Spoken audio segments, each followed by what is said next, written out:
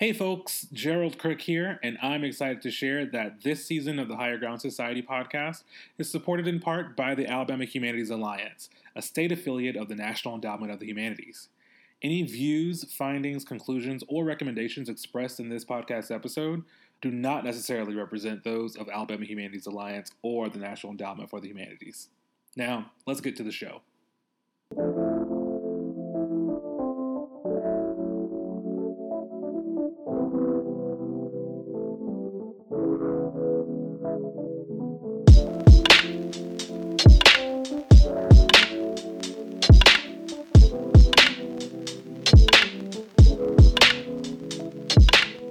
And welcome back to yet another episode of the Higher Ground Society podcast.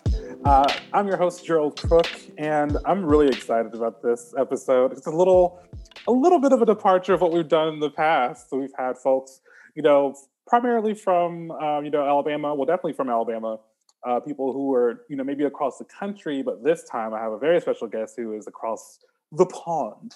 I have with me Miss Tatiana Richards Hannabute. Hannabute, yeah, it's very unnecessarily difficult to pronounce. No, I should know this. I studied a little German, so I should be able to, go for it. So please tell the people who are you, what's your name, and then, by all means, introduce yourself. Okay. Hello, everyone. I'm Tatiana Richards Hannabute. I am a fiction writer from Alabama, and I live in Germany now. Yeah. Tell us anything you want us to know about, yourself. You said you're a fiction writer, so tell us more about that, like how that works. Okay. Well, I studied journalism at the University of Alabama, but that was mostly because I wanted to be a writer and I also wanted to make money. So I figured, okay, I'll study journalism. But in the back of my mind, there was always, okay, this is not the kind of writing you want to do. You should be writing your stories that you want to write. So, I guess I went to the University of Alabama. I worked in Alex City. For that, by the way. It's okay. You know what? Do we need to cut this interview? Rethinking all of my decisions now. No, after that, I worked in Alex City at a small paper, and then I moved to LA and worked for an educational publisher there. And while I was there, one of my best friends was a writer, a poet, and she told me about this writing workshop that she went to over the summer. It's called Voices of Our Nation's writing workshop. And I had never heard of it. And I was like, oh, what is this? And she was like, oh, it's amazing. It's a writing workshop for writers of color. And it's not just poets, there's fiction writers, there's creative nonfiction, there's memoirs.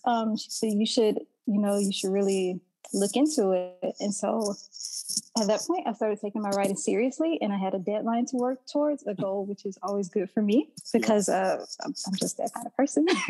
And so for the whole next year, I worked on short stories because that's like one of my favorite mediums to write in. And I really took my writing seriously, and that was, I guess, I would say rebirth, but kind of, my rebirth as a writer. Sure. That's phenomenal. Yeah. See, I love how, we try to prepare for these interviews and then things just take their own route. I completely forgot to, prep you on or ask you how you got involved with that workshop, but we'll talk about that a little bit more. But let's get back into, so you said you're from Alabama, but you're currently in Germany. So kind of expand on that. Where were you born and whatnot? Okay. So, ironically, I was accidentally born in Alabama. My mother had moved to California. Like a lot of my grandmother's family had, they migrated to Southern California, and my father, his family also lived in Los Angeles, and so that's where they met. And my mom was pregnant with me and decided to come home to visit for a family reunion, and I don't know if she was being bold or I just wanted to come early, but instead of being born in LA as planned, I was born in Alabama. And I have three brothers, one older and two younger. They were all born in California. And so they all used to like make fun of me, like, oh, we're from California, but you're just from Alabama. Oh my gosh. That's crazy. But yeah. Yeah. So, but we lived in Los Angeles until I was about 4 or so. And then we moved back to Greenville, which is where my mom is from. Okay. It's a small town. Either you have never heard of it in your life or you have passed it on your way to the beach on I-65. But yeah, that is where I grew up. I went to school there until I graduated. And I had always said, oh, I'm not really from Alabama. I'm technically from California. As soon as I get old enough, I'm moving back to LA where my roots are. But of course, as soon as I got old enough, it's like, actually, this is home. I think I will stay a little closer for now. And so I got a scholarship to UA, to University of Alabama, and that is where I went. And yeah, then after college is when I started moving around a little bit more. So from Tuscaloosa to Alex City, back to Greenville for a little bit, then to Los Angeles, and then to Birmingham. And while I was in Birmingham, I was planning to stay for like a year or two. And then it's like, I think New York will be my next adventure because, artists are always drawn to New York, right? But during that time, I accidentally got pregnant. I wasn't planning on it. I was totally terrified. I was hiding in Birmingham from my family, but it turned out to... Not hiding. Well, okay, I'll tell you. I'll explain why I was hiding. So, like, when I graduated from college, right, I was moving out, and one of my roommates, she was pregnant, but I didn't know this yet. She hadn't told any of us yet.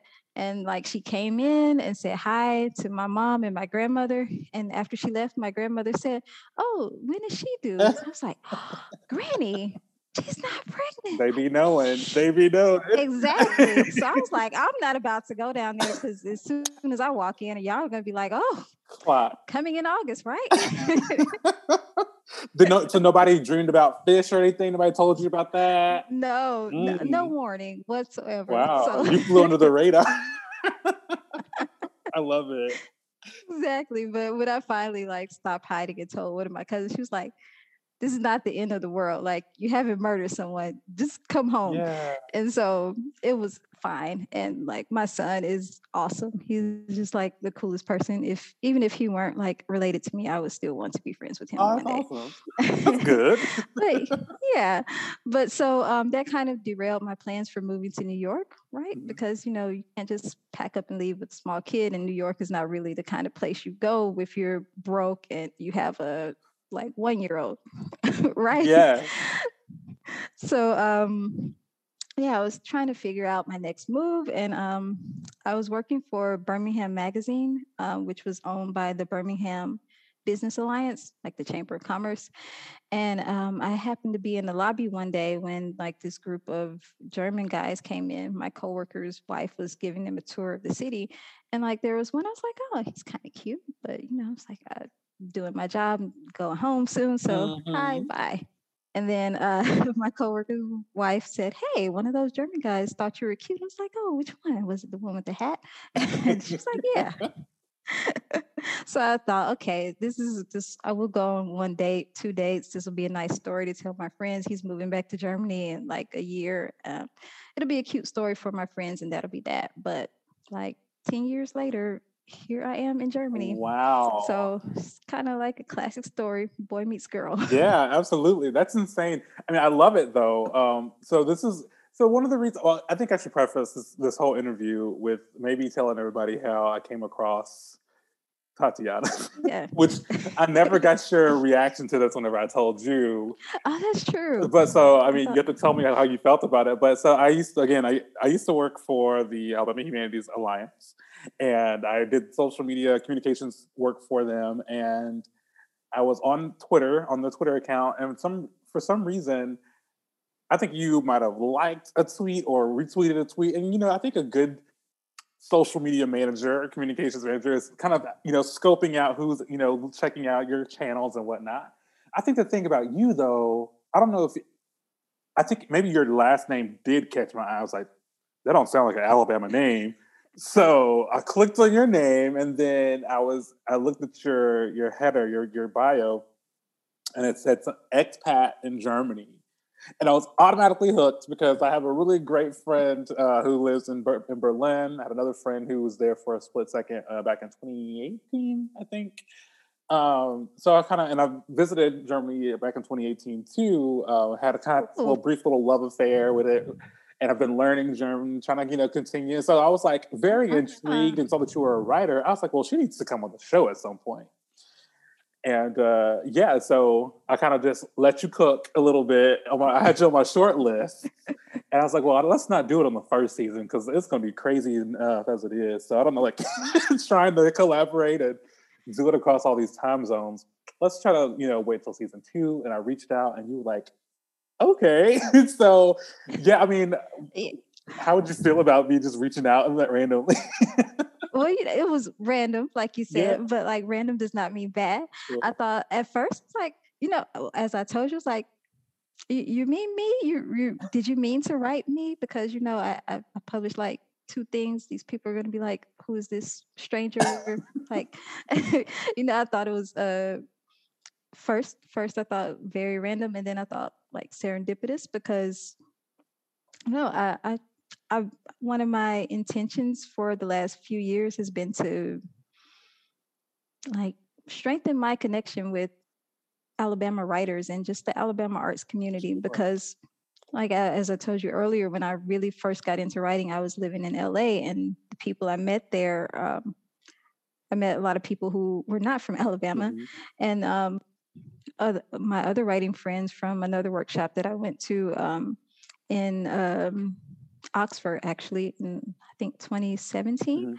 Mm-hmm. I went to Callaloo Writers Workshop, and there were mostly people from the United States and from England, or from the UK rather, and like a few from the Caribbean, but none from Alabama. And so, like, as I've been building my writers community, I realized like I really want a stronger connection to home, other than like just my friends that I knew before. Yeah. And so one of the reasons I did was like, I talk all this stuff about being from Alabama, being proud of Alabama, but let me like look and see what organizations are doing the work. And that's when I followed the Alabama Humanities account. Okay. And so when that led you to me at first, like, like I said, me, just like a baby writer, but then it's like, okay, this is exactly what I wanted. Oh, so that's brilliant. It was random, and then it was random and serendipitous. Absolutely. I had no idea. So that's perfect. I mean, that's really what Higher Ground Society is about. We're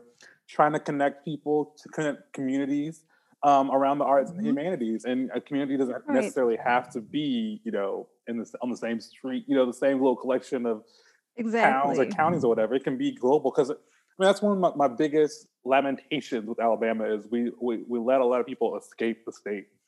They leave, and I mean escape. Maybe that's a bad term, but a lot of people. Hey, you saw how I just agreed with him. Other people leave the state, and some people come back because they have that strong connection, that strong tie. But I feel like a lot of people leave and don't have any intentions of ever coming back. And so I think High Ground Society is part of its mission is to try to maintain some of those connections, facilitate some of those connections, so that people feel like they can always have something to plug back into if they ever. So now, again, you have your friends or whatever, but now you're going to be a part of the podcast alumni, and we're going to be in touch and do a lot more stuff. But I still want to know so much more about you, right? So Greenville. I would like to say that we're cousins, but I can't because my connection to Greenville is very, very thin. I've only been like maybe once. Again, so I'm from the Gulf. But you've been. Right. You're from Bay Minette, right? Right. So I go back and forth and pass by all the time on I-65. But my grandmother's husband, so my mom's stepdad, was actually from Greenville. I don't know if I told you that. Ooh. And so no, you didn't. Yeah, unfortunately, that was the one time. So I have. it was for his funeral. Unfortunately, that was a long time ago. Okay. But yeah, what were you gonna say? I was gonna say I have to do the thing that all like people from the country do, and like, okay, what's his last Right, name? who your And folks? figure out who your people are. Yeah. It's a very ubiquitous, last name. His last name was Smith. His name was Okay. Ulysses Smith, and he had a brother who, it really freaked me out. I'll never forget. So we were at his funeral, and we had just finished the funeral. We were at his sister's house. I think her name was Idella. I could be making this up, Okay. but that sounds familiar. So we're at It sounds right. his sister's house, and then his brother walks in. But I thought it was him come back from the dead. Like, Oh they they looked so much alike. Like, he had on this white suit and everything. He just walked. I was like, Okay, yeah. I was maybe like 10. That would have freaked me out too. Yeah. It was a lot. It was definitely. I was like, whoa, what's going on? Well, that's my Greenville story. My one connection. That is an excellent story. I love it. I mean, I definitely want to go back. I mean, we would travel through kind of on the outskirts. So my sister went to Troy, and so that was our exit to get off. Okay. We would take those back roads. Right. But Greenville's cool. It's got some cool things there. I mean, what do you remember growing up? That's something that you enjoyed being in Greenville. Okay, so when I was growing up, like I said, I would always say, well, I'm actually from Los Angeles. I'm not from here. And I thought, oh my gosh, this is such a small town. I can't wait to escape. But looking back, everything that I wanted to leave, like every reason that I wanted to leave are the things that I love most about it. Yeah. Because like I thought, okay, it's so small. Everybody knows everybody. And like, that is actually a good feeling when you can go home and like know and be known. Or like which has happened before, like if my car breaks down on the side of the road, I don't really have to like call AAA or anything. I just have to sit there and wait for somebody I'm related to drive past. Yeah, I love that. The small town closeness, I think. And then also just like my childhood, I always thought it was boring because my family lived, a lot of my family lived on this same road. Mm-hmm. And we lived like towards the end. My house was here, and then my grandmother's house was here, and that was the last house on the road. And then there was like the woods. Same. And so, exactly. Okay, see, exactly. And so, like when you're growing up, you're like, oh man, everybody in town or in the city, they're having all the fun. But like, I had this like really pastoral, idyllic childhood. Like we would eat breakfast, then we go out and play until lunch, like play in the woods, play in the grass, like literally pick berries or like go smell the flowers, go walk to the creek. There was like literally a creek to walk to and fish in, and then like come home, eat some lunch, not interrupt my grandmother while she watched her stories, go back, play the whole afternoon. It was like really pastoral. It was a nice childhood. Yeah. I can say the same thing. And honestly, around this time of the year, fall time is when I really start getting nostalgic about it, because you start smelling leaves burning. That's like one of my favorite things, around this time of the year, and just picking the pecans or walnuts. Yes. I love that. And it being not too cold, but just like the perfect temperature, because we're in South Alabama or, South Central. I mean, yeah, I can wax poetic about living in the country all day. And it's really interesting because I was, like I told you, I was just in New York, and my friend and I were walking around. We saw these kids going to and from school, like the school buses driving down like Manhattan. And so we were just like, I could not imagine, or getting on the subway to go back and forth to school. It's like, I couldn't imagine trying to do this life as a young child. Right. It's right. It seems so like just foreign. It is. Even just incomprehensible. Yeah. So now let's fast forward a little bit. So we don't have to. I'm not purposely fast forwarding through your UA days, but I'm curious. So what did you do, or were you involved in anything at UA other than like the writing, scene? I was. I was pretty like.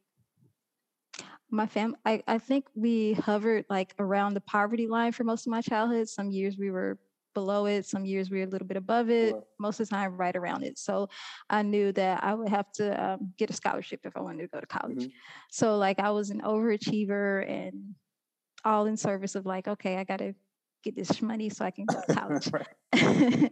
And then I thought, okay, when I get to college, I'm just going to chill. But like that's being an overachiever is hard to turn off. Yeah. So I didn't chill. I got involved a little bit in the SGA diversity committee, Okay. which, you know, as we know about diversity committees now, they really often don't have any teeth, but they can like foster some, Yeah. especially at institutions like UA, Mm-hmm. but they can foster some like amazing experiences and you meet the most amazing people. And that was one of the first activities I was involved in. And it was really like I made a friend that I'm still like friends with to this day, who I learned so much from. That I I joined the Bama Bells, which was like a like football hostesses Yeah. because my best friend did it. Yeah, and like you got to go to the games for free, so you could sell your tickets and still go to the game, and like you get like a book scholarship. So it's like, okay, sounds like a win-win opportunity. Yeah. That was fun. I joined a sorority my like junior year, Okay. so I'm an AKA, Okay. which is that was like a very interesting experience. Mostly good, interesting, but also it was very different for me because, like I said, I grew up like hovering around the poverty line, and then like a lot of my sorors grew up very differently. So it was really like eye-opening to see so many different kinds of Black people. Absolutely. See them up close. Yeah. I can, Like I actually thought about that for something we're going to talk about later when we talk about the Black family. That's one of the experiences that kind of like shaped, I don't know, how I view Blackness. What else at UA? A little bit of this, a little bit of that. Oh, there's this group called the Blackburn Institute, and like the whole goal of it is to like literally the tagline is change the damn state and like change Alabama for the better.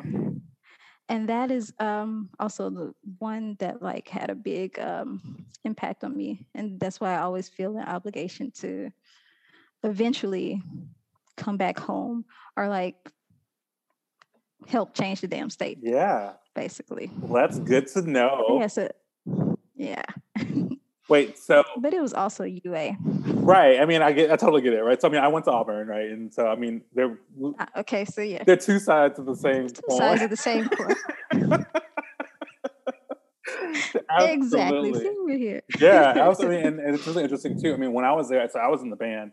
And when I was there, it was very much so my experience was very band focused, very much so shaped around football season. All my people were kind of around in that little sphere. Right. So I didn't really venture out. I thought about pledging.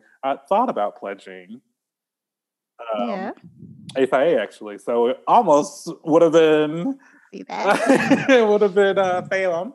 Who knows what the future might hold? It's still possibilities. But yeah, I get that. And I like where you were about to head in terms of discussing Blackness and everything. We definitely will talk about that moving forward. So again, so just kind of moving through your life. So we did Greenville. Wait, back it up. We did Greenville, but then California, then back to Greenville. UA, right?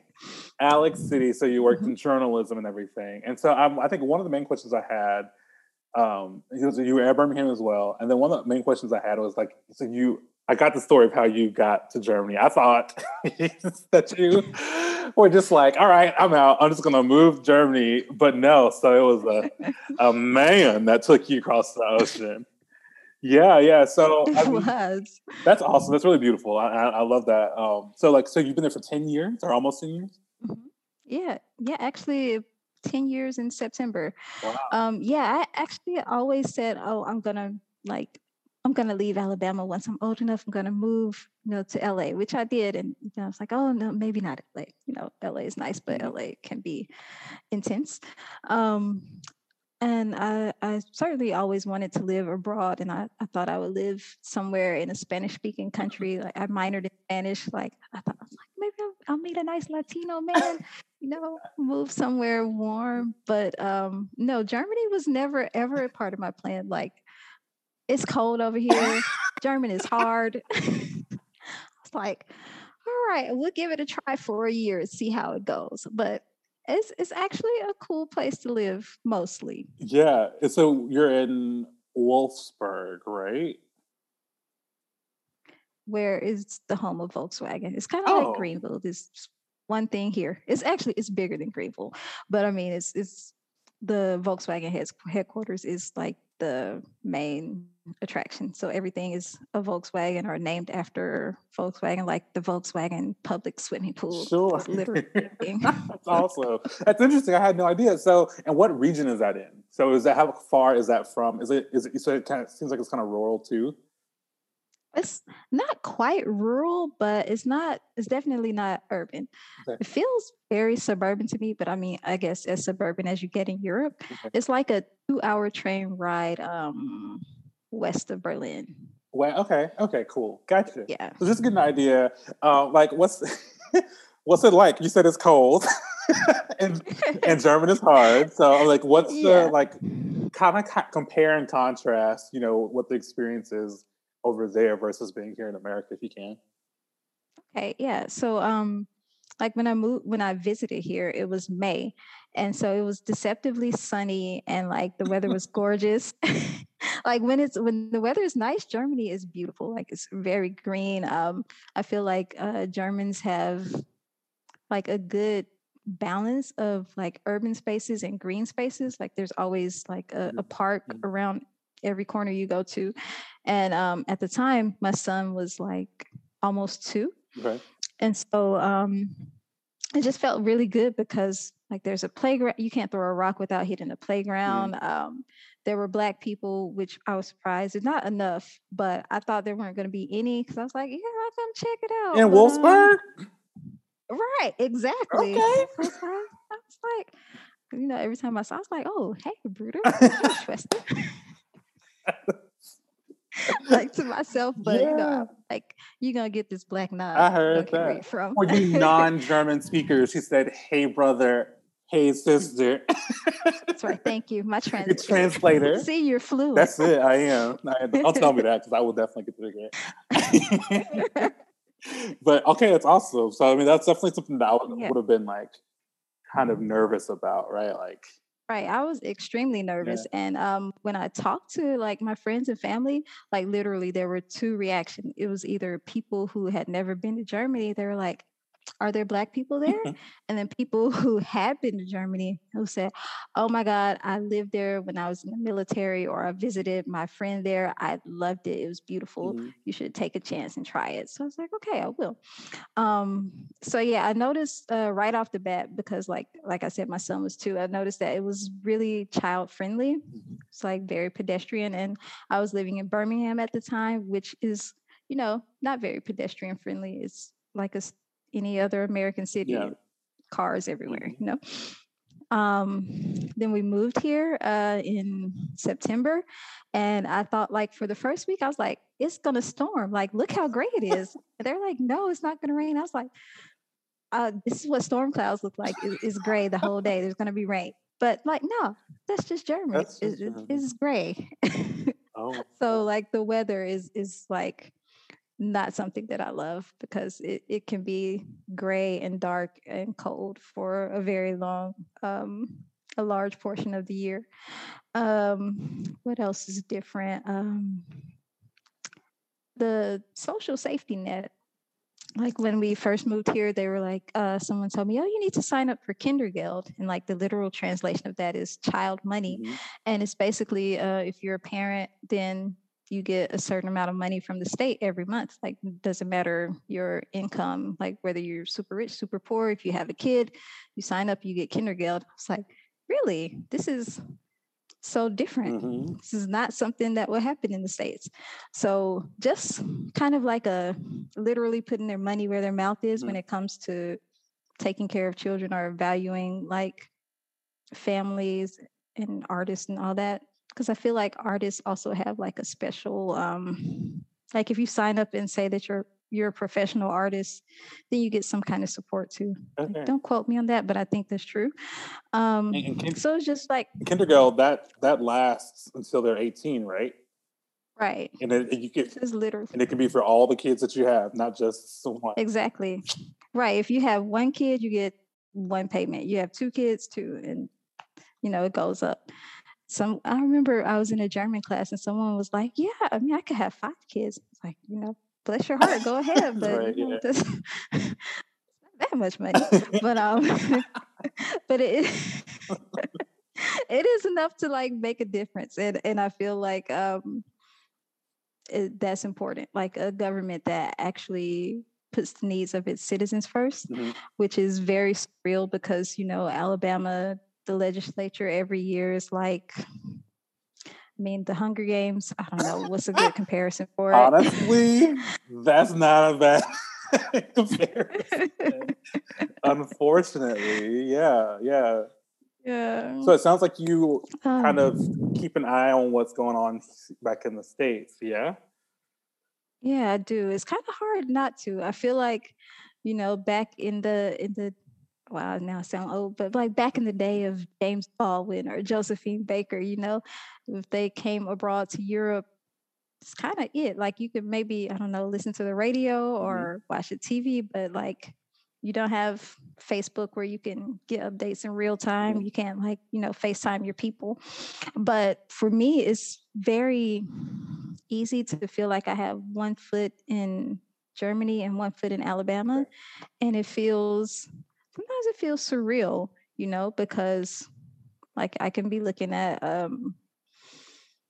I don't know, like the pandemic for one, Mhm. just at the early stages of the pandemic, seeing the German government's reaction and seeing the American government reaction, especially particularly in Alabama, it just felt like, I don't know, very extremely surreal. Mhm.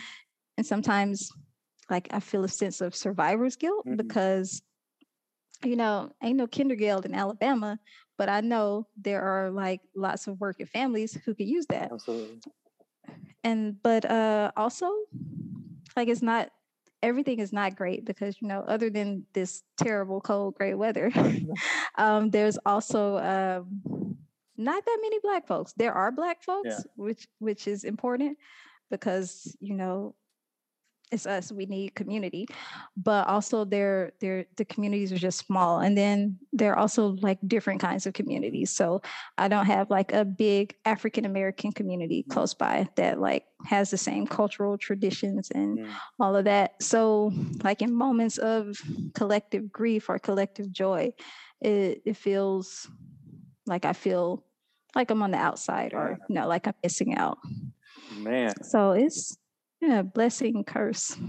Yeah. So my friend that I was mentioning to you, my friend's cousin wrote an article, I think it was in Bloomberg, but it was talking about the Black experience in Germany, about how like a lot of Black Germans are dealing with their own kind of, Black Lives Matter moment in terms of Right. just being, just not so much to the point to where they're being like necessarily discriminated against, but still kind of, I mean, that I'm sure there's some of that too, but like just this sense of belonging. Like people ask them, Mm-hmm. where are you from? Like, where are you really from? Where are you from? Right. Mm-hmm. Like they have to be some kind of immigrant, but they're like, hey, no, I was born in Leipzig. Like, like they have. Right. Their name could be like Dieter Schmidt, and they'll still be like, so where are you actually from, Dieter? Yeah. So it's interesting. I'm glad that you kind of highlighted that. So you have that Black German experience and you have a Black Mm-hmm. American experience in Germany. And man, Right. that does sound tough, but I'm sorry that you have to weather that. But hopefully you find, ways to do, to manage, right? Maybe Yeah. through writing or. Oh yeah. Yeah. I can definitely tell if I'm like off my writing schedule because then I'll just be mad for no reason, or I'll be frustrated, or I'll be walking around like, don't say hi to me. Like, No. not that you're gonna say hi anyway because you're just rude. And I'm like, what's going on with me? I'm like, I haven't written like I'm supposed to write. So then when I'm actually committing to my schedule, my writing schedule, like I'm supposed to, then yeah, it's definitely, there's more balance, more, the force is working well in the universe or whatever you say for Star Wars. No, I love it. So yeah, let's dive more into that. So you, like you said you did the Vona or Voices of what is it? Voices of Our Nation. Yeah, I always get it wrong, but I think that's right. Got it. So I'm looking down. I got my copy. So yeah, I'll try to do my due diligence. So after I, heard about Tatiana, I went and she's actually published, y'all. They did a book, an anthology for this workshop called Dismantle. And this was actually, has an introduction by Junot Diaz, which I'm like, what? That's pretty cool. But yes, an anthology, and Tatiana's work is featured in it. And so you said your friend recommended the workshop to you. Mm-hmm. And was it like a kind of like a, what was that like? You know, what was the process of, what is a workshop, a writing workshop to begin? Let's just break it down for us folks who are not writers. Tell us about that. Good idea, because I kind of wish someone had broken it down for me before I had gone, because I got up there and I realized it's like, oh, there's a lot that I don't know. Okay, so a writer's workshop, how most of them work, you submit, for as part of your application, you submit like a little bit of biographical information, maybe your artist statement, and then you submit like a certain number of work, like maybe 2 short stories or like 10,000 words or whatever. And then if your work gets accepted, you are put in a group with about probably I'd say like 5 to 10 other people, depending on the size of your program. Usually you meet up in person somewhere. Okay. For VONA, we met in San Francisco. I think we were on the campus of some college whose name I can't remember, but and so every day, I think we were 10 or so in my workshop, and every day you go through 2 writers, the work of 2 different writers. So before you arrive at the workshop, you should have read everyone's work and made your notes and feedback. So it could be feedback as detailed as like, I like this sentence, but I think you should change this word from very fast to, I don't know, now I can't think of a synonym for very fast, but to rapid or something like that. Yeah. Or it could be as broad and general as like, I really like the story. I like the vibe of it. I think you should, or you say like, I like the vibe of this section. I think the whole story should have more of this vibe. Okay. So basically it's a give and take. You're giving other writers feedback on their work, and they're giving you feedback on yours. And like in the process, you're learning a lot about the craft of writing. And it's always led by a writer, usually someone who's published or who has taught writing for a while. Okay. So was Junot the guy who led you all, or am I saying his name right? He was actually, yeah, you are. He was actually supposed to be our workshop leader, but he won the Pulitzer Prize. And so he was like a little bit busy that year. I imagine, yeah. So I ended up having, I had Matt Johnson, who's a writer from Philadelphia. He is like amazing. He's very hilarious. He's written a lot of books, but the book of his that I like the most, I give it away a lot, is called Incognegro. Oh, yeah. It's a graphic novel. Yeah. So Matt is biracial. I think his mother's white and his dad is black, I think. Mm-hmm. And his story, Incognegro, is about a reporter from, I want to say the reporter's from the North, but he goes undercover in the Jim Crow South, passing as a white guy to investigate lynchings. And I think in the first book, he's like trying to save his friend. It's really good. I had never read a graphic novel before that, and I loved it. And he's actually really funny. So like the story has the perfect tension, push and pull of like this heavy topic with levity that Black folks tend to bring to stuff. Yeah. Definitely gonna have to check that out. That's my Goodreads list. Love that. So yeah, thank you for explaining the workshop. And let's talk about kind of going out of order here, but that's fine. Let's talk about your submission or your contribution to Dismantle or this anthology. So was it just you wrote this specifically for this anthology, or was this one of the things that you had worked on? And then so actually, yeah, that story was one that I had written in my year of writing, trying to come up with stories good enough to submit to the workshop. Okay. This is one of the stories that I wrote. I don't think I ended up submitting it because I actually felt like it didn't need as much work as the other work that I submitted. But this story is weird. It happened. The first draft of this story happened really easily for me because I can't remember if I had a dream about what happened in the story or if I just woke up in the middle of the night and the story came to me. But I remember waking up and like turning on the lamp on my nightstand and like writing down the bones of the story because it like gripped me so hard. Yeah.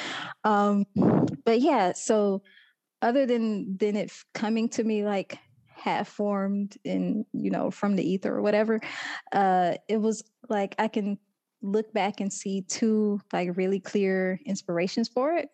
So one was Dick Gregory's autobiography, and it's called, I don't know if I can say it on your podcast. It's called N-Word, like with the hard R. Oh, sure. His autobiography. Yeah. And I think he described, he just talked about having like a father who was like absent or only like came around infrequently, which is very like much similar to my relationship with my father, especially as a child. And then there was this one line in a Zadie Smith novel, White Teeth, and I meant to write it down so I could like read it and you guys could get the full effect of it. But basically, there's a character and he was like going through a midlife crisis, and like he just meets this woman at a party and just decides, you know what, I'm just gonna like leave my old life and marry this woman and all that. And there's this line that says, men find it so easy to just walk away from one life and start another. That's not how it goes. It was like much more poetic and profound than that, but it just really stuck with me. And yeah, so I was just really drawn to the idea of a character who was who knew he wasn't the best father, but who was trying, but also, just working within all the systemic isms that affect Black people, especially Black. And just like him being on the verge of saying like deuces forever. No. Yeah. So yeah, I forgot. I realized I didn't say the name of the title of the piece. It's called "Let's Play House," and it takes place in Greenville. We're not going to give y'all going to have to go out and find a copy of Dismantle or scavenge for this. So we're not going to give you the whole thing, but essentially, it's like a story, like you said, about a young Black man trying to do right, but also working against the life of a Black person in America. Set in Greenville. So you got small town America, you got Blackness, you got poverty, it's all these things working against them. And then you also have this what's the word? This legacy, this kind of thing that he's trying to outrun too of this what do they call them? Breaking the cycle, the family cycle. Cycle he's trying to escape. Yeah. And I wrote notes and I told her, I want to read verbatim what I wrote in the notes. I said, this story made me very nostalgic and has an old school vibe to it, and not just because of the flashbacks of, kind of talking about, the legacy. It reminded me a lot of the Black movies from the 80s and 90s. Like, is that something that you're kind of going for? It's like, it feels like Crooklyn. It feels like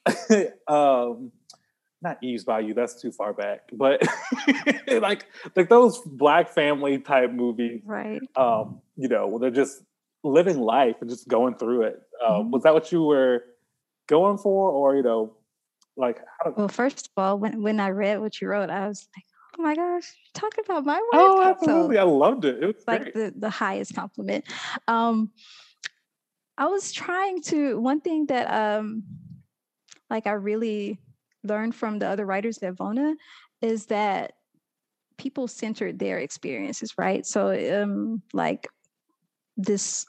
you're a Latino writer, you're not trying to write something that's palatable for white people. Or if you're like a Desi writer, you're writing your experiences. So just the idea of like making your world, your experience, the center of the story. That's what I was going for, because, you could very easily, for my story, could have like talked about, like gone into detail about their interaction with like if you're a poor person in the South, and especially in a small town, you're going to be interacting with white people who have more power than you. And it could be like, it could have been easy to show those dynamics on the page, but at the end of the day, I didn't want to show. I wanted to really center Blackness and just let's talk about this family, and not like always like we all know the specter of racism is there. It's like always going to be sitting like right outside waiting on the curb for you to come out. Like there's no need there's no need to bring it into every experience. And so that's what I wanted to do. I just wanted to like, I guess. So one of my sorors, she used to have this saying like, this is like a dinner time conversation. Like this is a conversation we have at dinner in private. This is not something we talk about in front of white folks, right? So I wanted to have that feel like a dinner time conversation. Like this is a conversation among us. Yeah. I mean, it was a really great read. Like, I had no idea what you wrote about. I tend to do this. I actually just posted this on social media. I tend to go in the movies and I pick up books and stuff and just start reading them with no kind of. I think that's the best way to do it, because it's such a like. It's hard to discover things new, right? Yeah. Because we have you can Google everything, or there is. But if you go into a book or a movie blind, then you have that real experience, a genuine experience of discovery. Yeah, so. And that's happened that's what happened whenever I read Let's Play House. It was just like, oh, this is good. It was a great world, and you write beautifully. And so, some of the other questions that came out of it was, again, so kind of going back to this whole cycle, this experience, writing about the Black experience. Yeah, it kind of gave me that vibe. I mean, the time of when the story takes place doesn't really matter, because I feel like it can take place at any time. But again, it kind of gave me that 80s, 90s vibe. And I remember these stories coming out of being kind of centered then. I'm basically watching UPN, the Channel 44 where I grew up, is what it was. And on Sunday afternoons when we used to watch all these movies that showed the Black experience. And that's what I got from this. But I don't really see that as much these days in like modern media and modern literature. Not to say that it's not there, but I think a lot of the books that so just to be fair to you and to everybody else, my reading is very sporadic. I've been on a James Baldwin journey, so I've been reading most of his stuff. A lot of Toni Morrison and Octavia Butler. So I mean, all the people that I'm reading right now are dead. So maybe that's why I'm getting kind of like this backlog of not feeling like a lot of newness. But even some of like the more contemporary artists, authors, I'm thinking like Yaa Gyasi. From Huntsville. Huntsville, yes. Mm-hmm. Hey, Yaa, I'm coming for you. Maybe, I don't know. But like all these contemporary artists, like they are still kind of looking back and kind of thinking about the legacy of Blackness and everything. So what do you think about that? Like, do you think that there is a gap or a lack of, Black family themes that explore, the Black family modern in the contemporary sense, or am I just not, myopic and not seeing it? I think that's a valid question, because, so much of our story and like so much of the way time moves in our culture is very circular. I would say, like there's a lot of like you have to look back in order to look forward, and so it can feel really natural as a Black writer, especially a Black American writer, it can feel really natural to want to look back and explore in order to make sense of the now. But I think also a lot of that has to do with publishing and the stories that publishers want. Like I feel like there are a lot of writers who are writing contemporary stories, but it's harder to hear about them than it is to hear about like someone writing about slavery, because, for better or worse, that's the dominant narrative that a lot of people have when it comes to Black people in the United States, even though like Black people in the United States are extremely diverse, and not everyone has like a direct connection with slavery. Mm-hmm. And so I feel like there's starting to be more freedom to publish a wider variety of stories, especially when it comes to contemporary stories, because like I've been seeing a lot of stories especially in the YA space that kind of explore more just, they have the Black family, the concept of the Black family is being explored in a fuller way. Like the expansiveness. For instance, I just read this story called what's it called? Poison Heart. Her Poison Heart. But it's about a Black family, and there's like 2 lesbian moms and a teenage daughter. Nice. And the story is not about like, oh, it's a struggle to be Black, and oh, it's a double struggle to be queer. It's just like, this is our family and this is what's going on. Yeah. And I feel like writers are feeling more permission to explore that. And I think for me, growing up in Greenville, even if there were stories that were contemporary being told, like I only discovered them later as I left, because I don't know, because I'm sure there'd be lots of reasons for that, but just because of the books that were available to me, like in the library, or like if you don't have access to a bookstore, then you don't have access to like the new stuff. So I don't know. I think this is like a very meandering way of answering your question. I think depending on where you are, you have more access to these new contemporary stories. And I feel like they're out there, but they can be harder to find. Sure.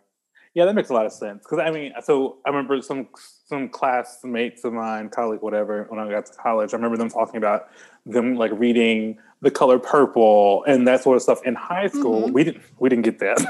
Right, same. We didn't get that, but so even like those kinds of books, those classic Black books by those classic Black authors, they tell, like you said, they focus on that hardship, slavery type narrative. And so if that's the only thing that's being marketed to us at a particular age, it's the only thing that we're exposed to. That's one of the reasons why I also kind of advocate, and it sounds like for you too, you experience this getting outside of where we are so we can be exposed to these different things. But also on the flip side of that, kind of creating these things within our community so that we don't have to go outside, So that's kind of what Higher Ground, plugging Higher Ground Society a little bit, like that's kind of what we're trying to get to. But I don't know, it's a double-edged sword. I think it's good to do both. I totally agree. Yeah, because one of my writer friends that I met in Callaloo, who's like become a really close friend, and we try to like FaceTime every week and talk about our writing. I've gotten exposed to so many different authors from her. She's also a Black woman, but her experience is that her mother is American, and her father is from St. Lucia. Okay. So she also is from New York, from the Bronx. Okay. So when she tells me about the sort of books she read in high school and like these authors that I had never heard of, like especially like Black Caribbean authors, like I feel exactly what you were just saying, how much we not necessarily miss out on, but how narrowly things were recommended to us, you know? And that goes back to the structure of where we're living, right? Like I'm not trying to come for anybody at the Alabama Board of Education. Like, but, it's time to like jack up, diversify. That's what... I'm not even going to say those dreaded 3 letters that people are freaking out about now. But, oh my God. But that's what that comes from. Like, just inserting, showing these different CRT, showing those different, just for people who didn't know, those different perspectives, those different things. Like that's what Alabama needs, I think, in order to kind of keep up with the rest of the country. And it's happening, of course, in different places. Like my friend and fellow High Ground Society podcast alum and current Alabama Poet Laureate, the newly selected. Ashley. I was listening to her episode this morning. Yeah. Okay. Yeah.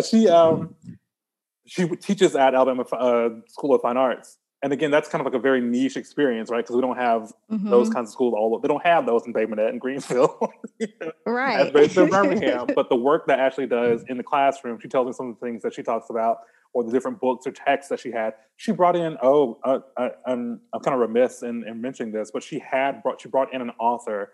I forget who she is. She is Desi, I think, or Brown. From one of those countries. No. Oof. And I think she might be just Indian. In any case, her book, it's a graphic novel as well, and she had that author come in and talk to her students. I'm like, man, like That's amazing. Could you imagine what life would have been like if that was also something? Right. Yeah. Just how much more prepared for the world, or how more open our minds would be going into college or whatever from that. But we don't have to lament that. We're moving forward. Like you said, people are feeling right. That's right. Getting the feeling the permission and the freedom to do that, and that is something to be excited about. So that's great. Thank you for going down that road with me. It's like, yes, I mean, as you see, I'm excitedly taking this journey with you. So yeah, this is something I could talk about for days. Yeah, well, I mean, I'm glad that we did. I mean, so I have actually so you're actually kind of the first author. Everybody else has been like poets. So take out themes and those sorts of things in poems like very quickly. I guess. Ooh, don't hate me, anybody, for saying that. But like when you get into like you're telling stories and getting into like actual narratives and stuff like that, you can kind of go a little bit deeper and explore more. So, so trying to use that as a segue into just like your general process of writing things. Like, do you have one? So I love that you have a writing partner, accountability partner, that you guys talk about things throughout the week. That's awesome.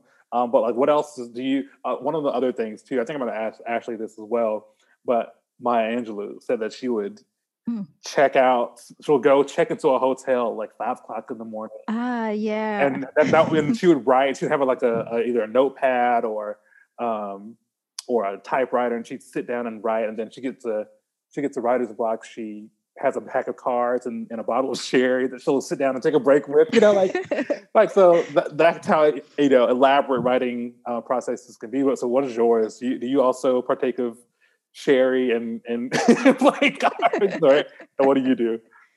Well, since my kid, I have to get up in the morning because I got children, so there's no sherry in my process, at least not anymore. No, so I feel like before I had kids, I sometimes I was a little more disciplined.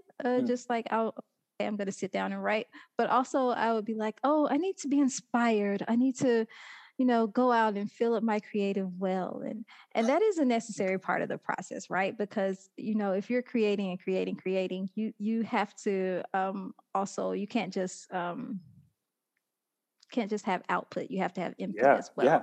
And so it's extremely necessary. And like if you live in somewhere like Birmingham or Atlanta or LA, there you can go out and go to a museum, or you can even just walk down the street and like, encounter some culture or people or a performance or anything, right?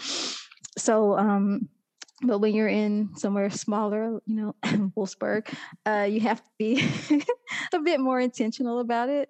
And, maybe it's not like as easy to just walk outside and get creative input. You take a walk and let your brain work. But I'm meandering again, but like my point was, before I had kids, I'd always like, oh, I'm gonna go out and fill the well and then I'll come back and write. But I don't have time for that all the time now, because as you saw, as soon as I had something to do, my kids are like, oh, Radar, let me come bother her. and they are whole people and they have whole lives. So I have to work around their schedules a lot too. So my process now has to be a lot more disciplined. There's a writer friend of mine. She taught my workshop at Callaloo, and we've become like friends since. And she's so brilliant. Her name's Jacinda Townsend. She's from Kentucky. Her writing is just so beautiful. But she also has 2 kids, and they're like very active and involved. And she always talks about how, you have to treat writing as a job. So like you have to schedule it into your time, your day, and you have to like it's best to make a goal, and you have to kind of just power through it. Like the inspiration part, the feeling the well part, the fun creativity of it all, that's very important. But you cannot get away from doing the work. And that part is not always fun. Like there are some days when I will sit down and like try to hit a goal of 1,000 words and like come out with 500 words of garbage and like maybe 3 good sentences. And it's like, why am I doing this again? But over time, it builds up. And so I guess all that to say, when my process is running smoothly, then it looks like me doing whatever it is I have to do for the day. And, you know, some people have to work. Some people are caregivers, you know, like not just parents. Maybe you're taking care of your parents or whatever, or you are in school. And you have to do whatever it is you have to do. And then you have to also make time for your art. And that, like in the ideal world, I would do that every day. But sometimes like there'll like weeks will go by and I just don't have time to like sit down and meet my word counts. And in those weeks, I'll try to make sure I'm reading. Like reading is hard in the pandemic. I don't know if it's for you that way, but I know a lot of people are having trouble like sitting down and focusing and reading. Yeah. So I will try to make sure I'm either reading or like watching a show that's not just like a zone out, like let me just turn my brain off. Try to watch something like maybe like I said, I minored in Spanish, so I'll try to watch like a telenovela. Okay. Or I'll right. Or just something that's like a good story that maybe I haven't encountered before. So yeah, like I know I'm so repetitive, but on a good day, my process is I do all of the things I'm responsible for. I sit down for a certain amount of time or a certain amount of words and get the writing done. And then at the end of the day, I always either read a book or like try to watch something that is a bit more edifying than like, you know, Real Housewives, which is also necessary sometimes. Right, that's true. But, I'm glad you said that because, you know, you need to diversify it a little bit. Exactly. Ain't nothing wrong with it. But also, I also try to give myself grace. And I think that's very hard for artists, especially if you are not like working under the quote unquote ideal conditions, which is like, you know, a room of your own and some privacy and no one to bother you. You have everything you need.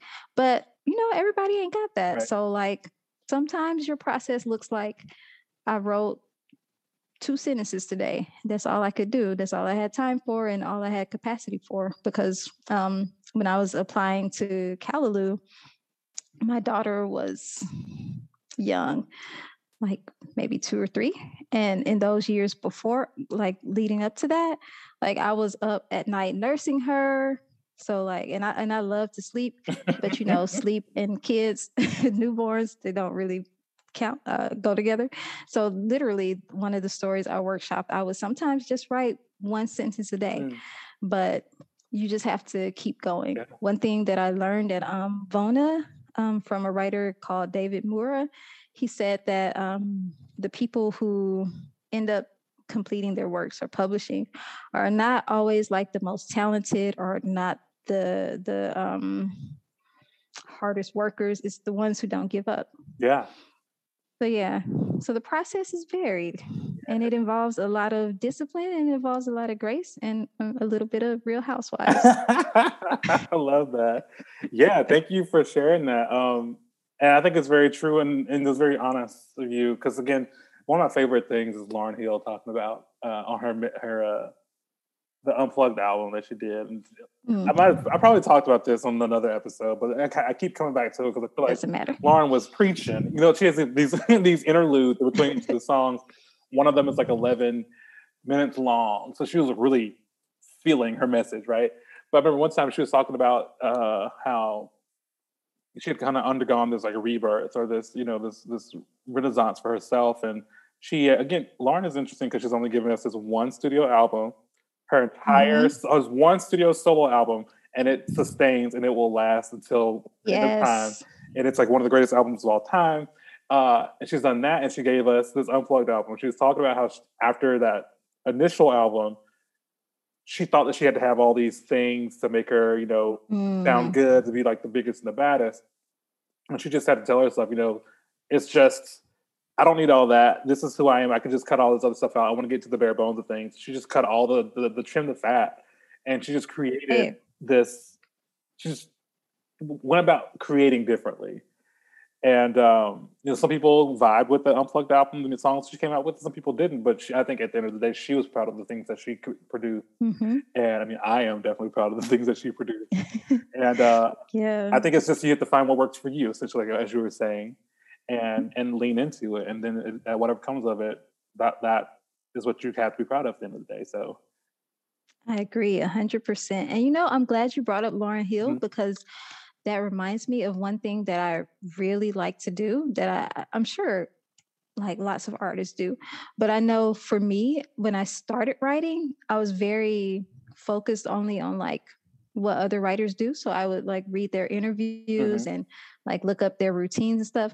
But it's so important to also look at other creators and what their process is, because like Lauren is a musician, but she also is an amazing storyteller. And like just the ideal of creating differently, that's something that you can use in regardless of what kind of artist you are, what kind of creator you are. Absolutely. Yeah, I also got that too from whenever you were saying about finding inspiration. You're a writer, but you talked about gaining inspiration from going to the museum or going to the performance, which is something that I experienced. I'm not a writer. I'm gonna just throw that out there. I mean, I used to, but I haven't written anything a lot. But again, I was this trip to New York. We all were there. At one point. That's true. I mean, that's true. Yeah. Positive peer pressure here. Okay, go on. Yeah. So we this trip to New York, we went to MoMA, and there was like so many different things I was seeing. I mean, obviously, I'm here in Atlanta. I go to the High a lot, and I get inspired there too. But being in New York, this different environment, walking around, seeing all these different people, I was inspired. I was like, I'm going to go home and write a book now. Like. Oh. About what? Like my trip to New York? Like what? But it's true. It's real. Says that's not a good story. It could be. I think that's. You know what? That also like reminds me of just like I said, my friend Jacinda talking about discipline versus inspiration. Yeah. Like I feel like inspiration is necessary. Like sometimes you need that burst of energy. Like that's like, yeah, I got this. I'm about to go like write the next Pulitzer Prize winning novel. And then, as you get into it, you're like, whew, girl, you can't write. What were you thinking? Yeah. But at the same time, you're like, all right, I said I was going to do it. I'm going to do it. So I'm going to be disciplined and get these words out. Yeah. And I think it's really important to have both of those. So, I mean, if you're in New York and something's telling you like, oh, you need to go home and write a book, you know what I mean? No, go home, get started. I might write a little pamphlet. We'll see. We'll see. Well, I'll read it. Oh, wow. You have at least one. Yes, I'm going to hold you to that too. I will listen. Okay, please do.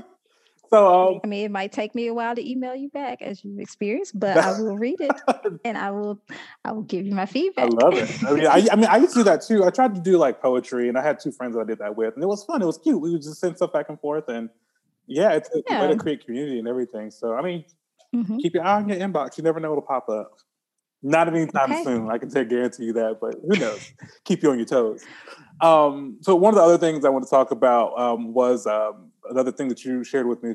More recent things that you published was for skinny girls who considered cornbread when their thickness isn't enough. It's a mouthful of a title. No, I love it, and it's the homage to I don't know how to say her name. Yeah, I think it's Ntozake, but I don't know either. I'm just saying it confidently, so it sounds like I know. Ntozake,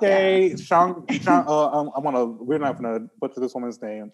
Right. I want to look it up real quick, but it's for color girls who considered suicide when the rainbow isn't enough. If you didn't catch that, and Ntozake Shange, okay. And it's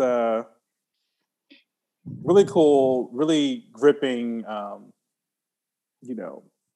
play, is what it is. And that's where you got the title from. I'm assuming that's what inspired that. Yeah. Mm-hmm. So, yeah, and so this, absolutely. it's a short story, and it's basically talking. Well, you tell us about it. Just give us a brief summary. Don't let me summarize your stuff. Tell us what it's about. All right. So this story is a second person short story about a skinny girl, a black woman, a young black woman in the South, a 20-something, who is exploring issues about the way she feels about her body, mm-hmm. her body image. It's written in the second person because it's kind of personal for me. I'm not like as skinny as I was when I wrote that, but back then I really thought a lot about, desirability and how I felt at my, intersection of being like extremely thin and Black and Southern, which can be at odds when you consider what beauty standards among Black folks in the South are.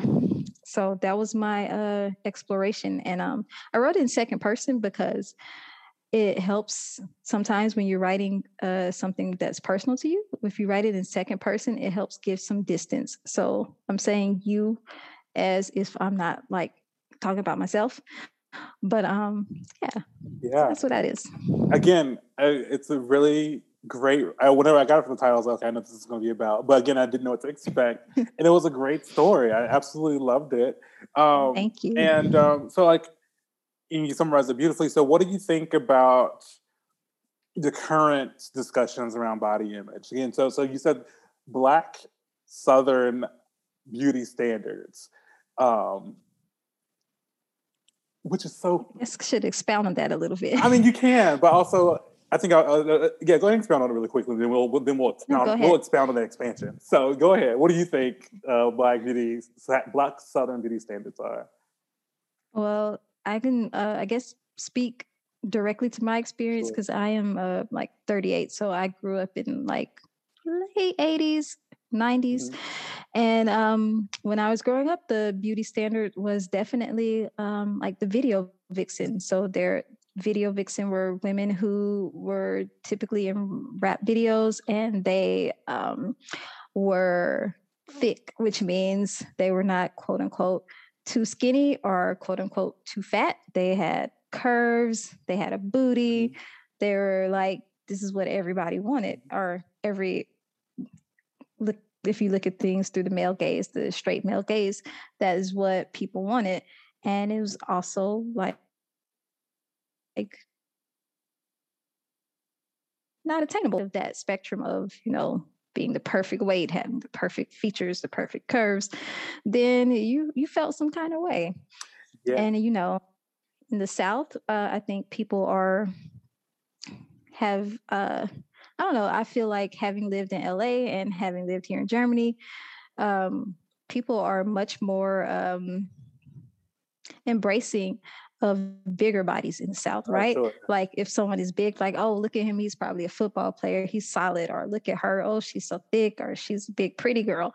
But like in LA, it was like every other radio commercial was a plastic surgery ad. And yeah.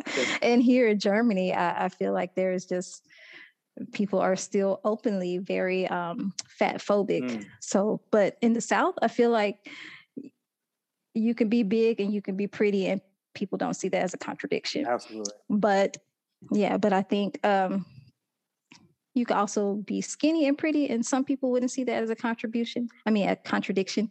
But if you fell outside of some sort of ideal, people are also not afraid to tell you about it in the South. Yeah. So they will, oh, you gained weight, or oh, you need to eat.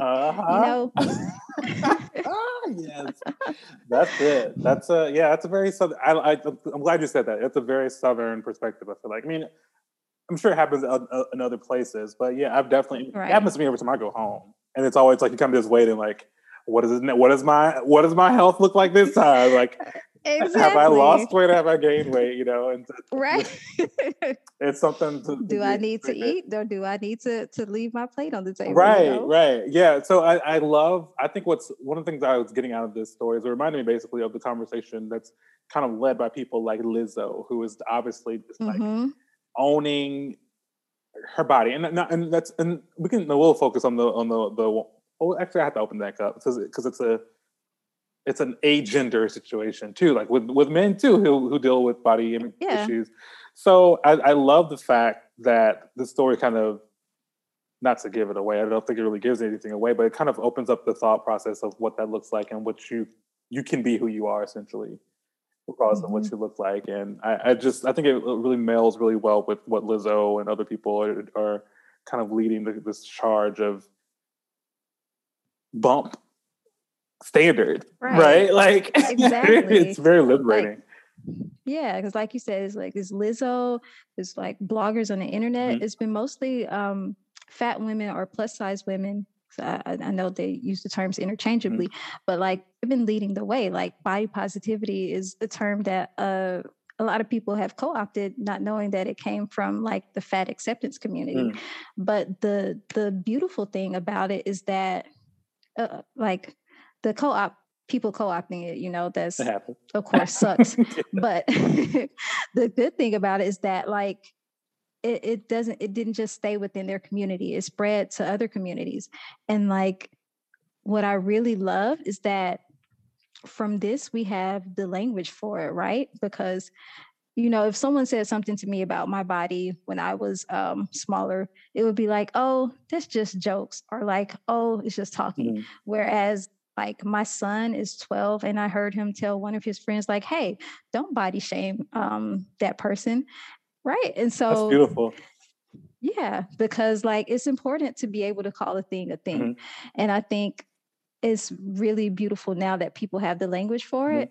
And also that people, especially Gen Z, people younger than us and even people older than us are not coming in with the same patterns that we have, right?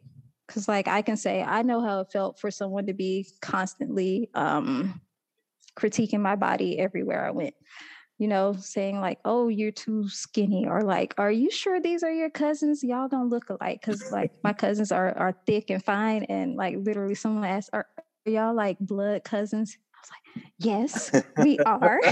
Mothers are sisters. But these days I feel like if you say that to a Gen Z kid, they will like snap back at you and like, don't body shame me, don't fat shame her, or so yeah, I think these conversations are important and necessary, and they are like already having a positive effect. Absolutely. So, and the beauty about about this story is that you don't have to search for it that hard. It's not in the anthology. It is something that we can share. So I'll definitely be sharing it with the folks. It's they're online, and it's incredible. I think it's just part of this. While we are seeing a lot of negative stuff, a lot of craziness, in terms of socio-political things, we're seeing a big push in liberation on all kinds of fronts. And I think it is great to see people who are freeing themselves or being freed by these movements to be themselves and empower each other. And when exactly, like you said, empowers each other. When one person is free and you see somebody being free, you're like, well, how can I get to where you are? Absolutely. Yeah. And I think your story is actually adding to that. So everybody needs to read this story. Please check it out. I want to share it whenever we post the show and everything. So we're kind of wrapping up our conversation. It's been absolutely incredible. I definitely feel so just to reiterate, we've never met in person or really this is, you are cousin right now. So this is exactly. I mean, you're basically free. So I mean, that's right. I mean, I am. I'll take it. I've stopped many a time on those exits. So, so one of the things I like to ask every guest is, what about Alabama, if anything, inspires you? And I think there is something that inspires you from Alabama. So, like, what inspires your work to get it done from Alabama? Absolutely. So, I thought about this a lot because I like I said, growing up, I all I wanted to do was move away, and now every story I write takes place in Alabama, and the thing that inspires me, the things that inspire me, I think I said it earlier, are things that I wanted to get away from, like Alabama accents. Like I tried really hard for a long time to make my accent neutral, and now like I hear it and I hear music, and I also like the language, right? Because if you look on like mainstream TV or anything, if they want to indicate that a character is dumb or unsophisticated or uncivilized, they will give them a Southern accent or make them speak weird Southern, made up Southern lingo. But if you are actually from the South, then you know like how like magical and colorful and playful the language is. And I think writer is just, it's a gift to be from the South and to be around to grow up around people who have such a deftness and facility with language. Like if you go to any church on a Sunday, like you can hear like some amazing storytelling. Or if you go hang around little kids on a playground, they're creative and like just things that you only hear and only say in the South. I don't know, it's, for me, it's such a gift that's inspiring as a writer. And then like on a deeper, more thematic level, a thing that like an obsession, I guess, that I have as a writer is the tension and the contrast between like the public and the private, or the surface and the depth, I guess, because I feel like, you know, if you're in New York and you like walk past somebody and step on their shoe, or they'll be like, you know, like, hey, you stepped on my shoe, like F you or whatever. In the South, they might dance around like, oh, well, I guess you just, you know, didn't see me here or whatever, you know.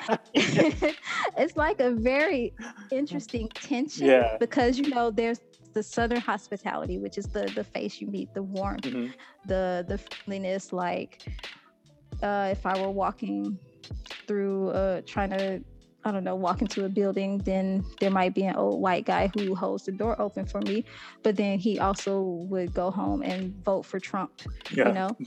So it's the tension and the I don't know, just the ideal of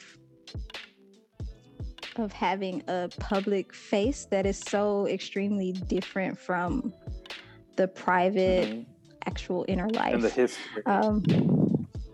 Exactly. That's definitely a dichotomy.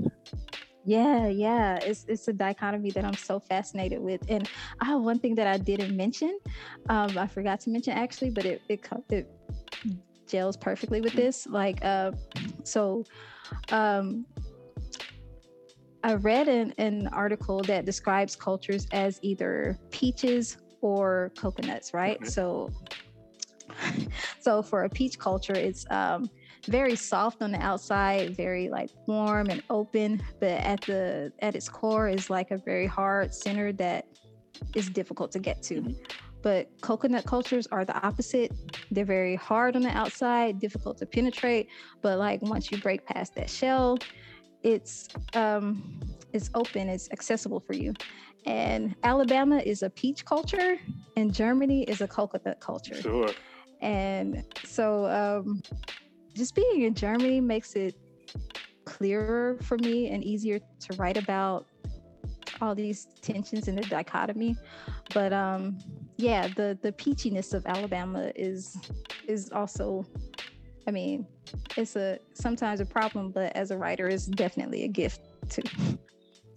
Absolutely. I love that. Peaches and coconuts. I've never heard that before. And I'm definitely that's something I'm gonna take with me from now on.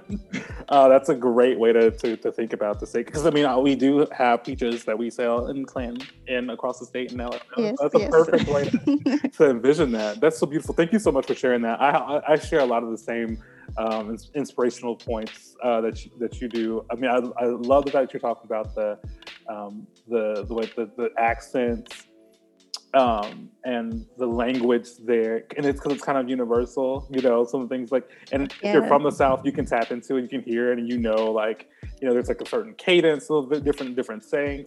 Right. I'm with you on the same page there, and you also mentioned this dichotomy, which is something that, I feel like books and books and books and books and books can be written about this, because there's just there's so many layers to that. And the way I've never heard the way you put it, this tension between. I've always seen it. That's one of my own criticisms about myself is this black and white kind of description. But you put it as a tension. I like that. It's great. So thank you for sharing that, and hopefully other people vibe with that idea, those ideas rather, because it's very potent, I think. So. On the last question I ask everybody again to kind of take us out. We've talked about the things that inspire us about Alabama, but let's think ahead. What is your hope for Alabama? It's super easy for me. I hope that one day Alabama values its artists in the same way that it values its athletes. So like by value, hold on, I wrote it down. I want to make sure I don't miss it. I mean, by value, I mean fund. Yeah. Because like you can go to a high school football stadium that is like nicer than some soccer stadiums here in Germany. Like our highest paid public employee, I want to say, is still Nick Saban, the head football coach of the University of Alabama.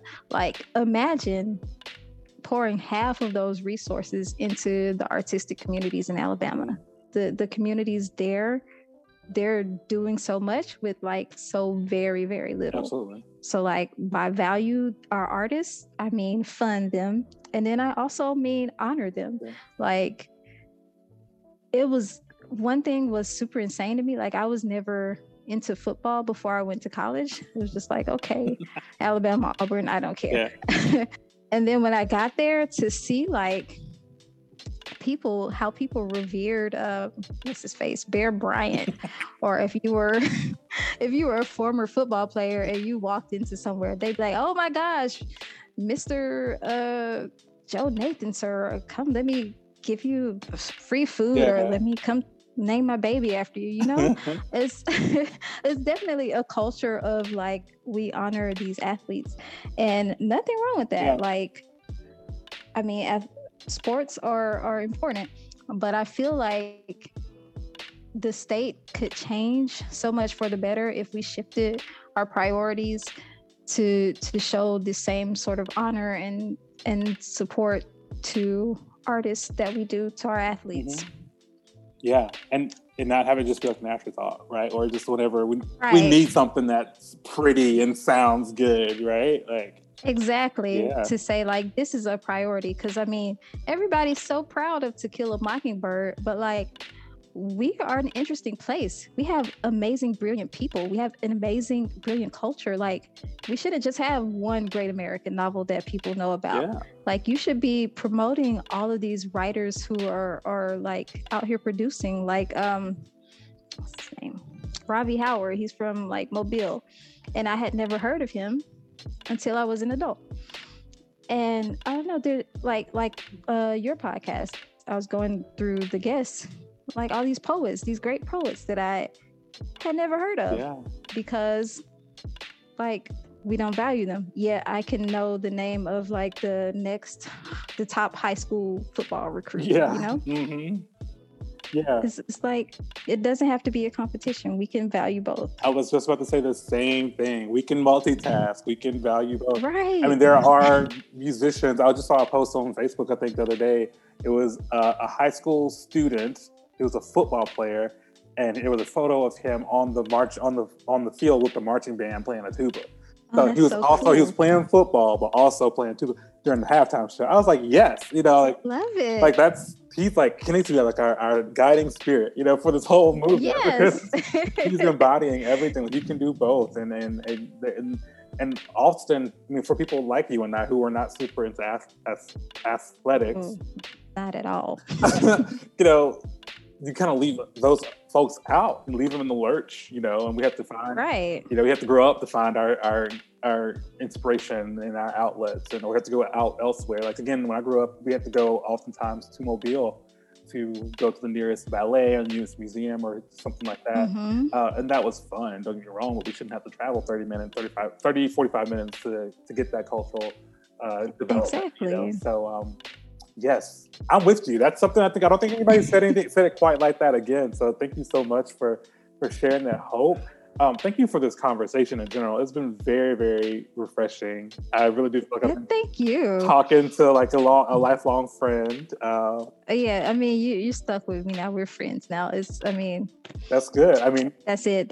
I'm always looking for people who are like outposts, you know, for traveling and stuff. So if I pop up in Wolfsburg with my Volkswagen T-shirt, you know, just guide me on into the Kuchen. Yeah, I'll take you out for some currywurst. Oh, that works too. You know, let's get it all in.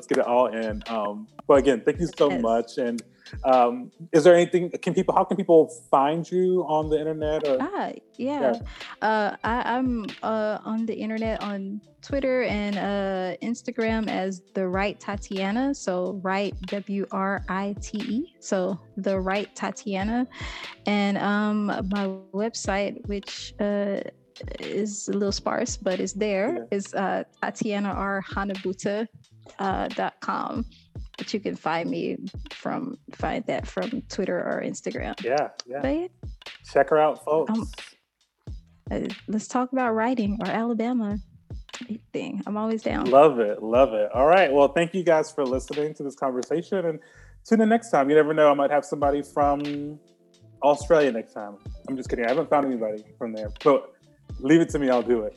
But again, thank you for listening. Thank you, Tatiana. Have a great rest of your day or night or whenever you listen to this. Yes, thank you. Gute Nacht. Gute Nacht.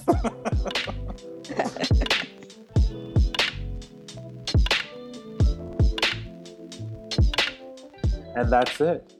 You just listened to the third episode of the second season of the Higher Ground Society podcast. Once again, I'd like to thank Tatiana Hanabuta for joining me to talk about her writing and her life as an expatriate in Wolfsburg, Germany. I really enjoyed chatting with her. I'd also like to thank again the Alabama Humanities Alliance for their support of this season of the podcast. The music that you've heard throughout this episode was created by none other than Jasmine Garfield of Art Intel Media, based in Birmingham. Tune in next time for another engaging conversation. You don't want to miss it. Until then, take care.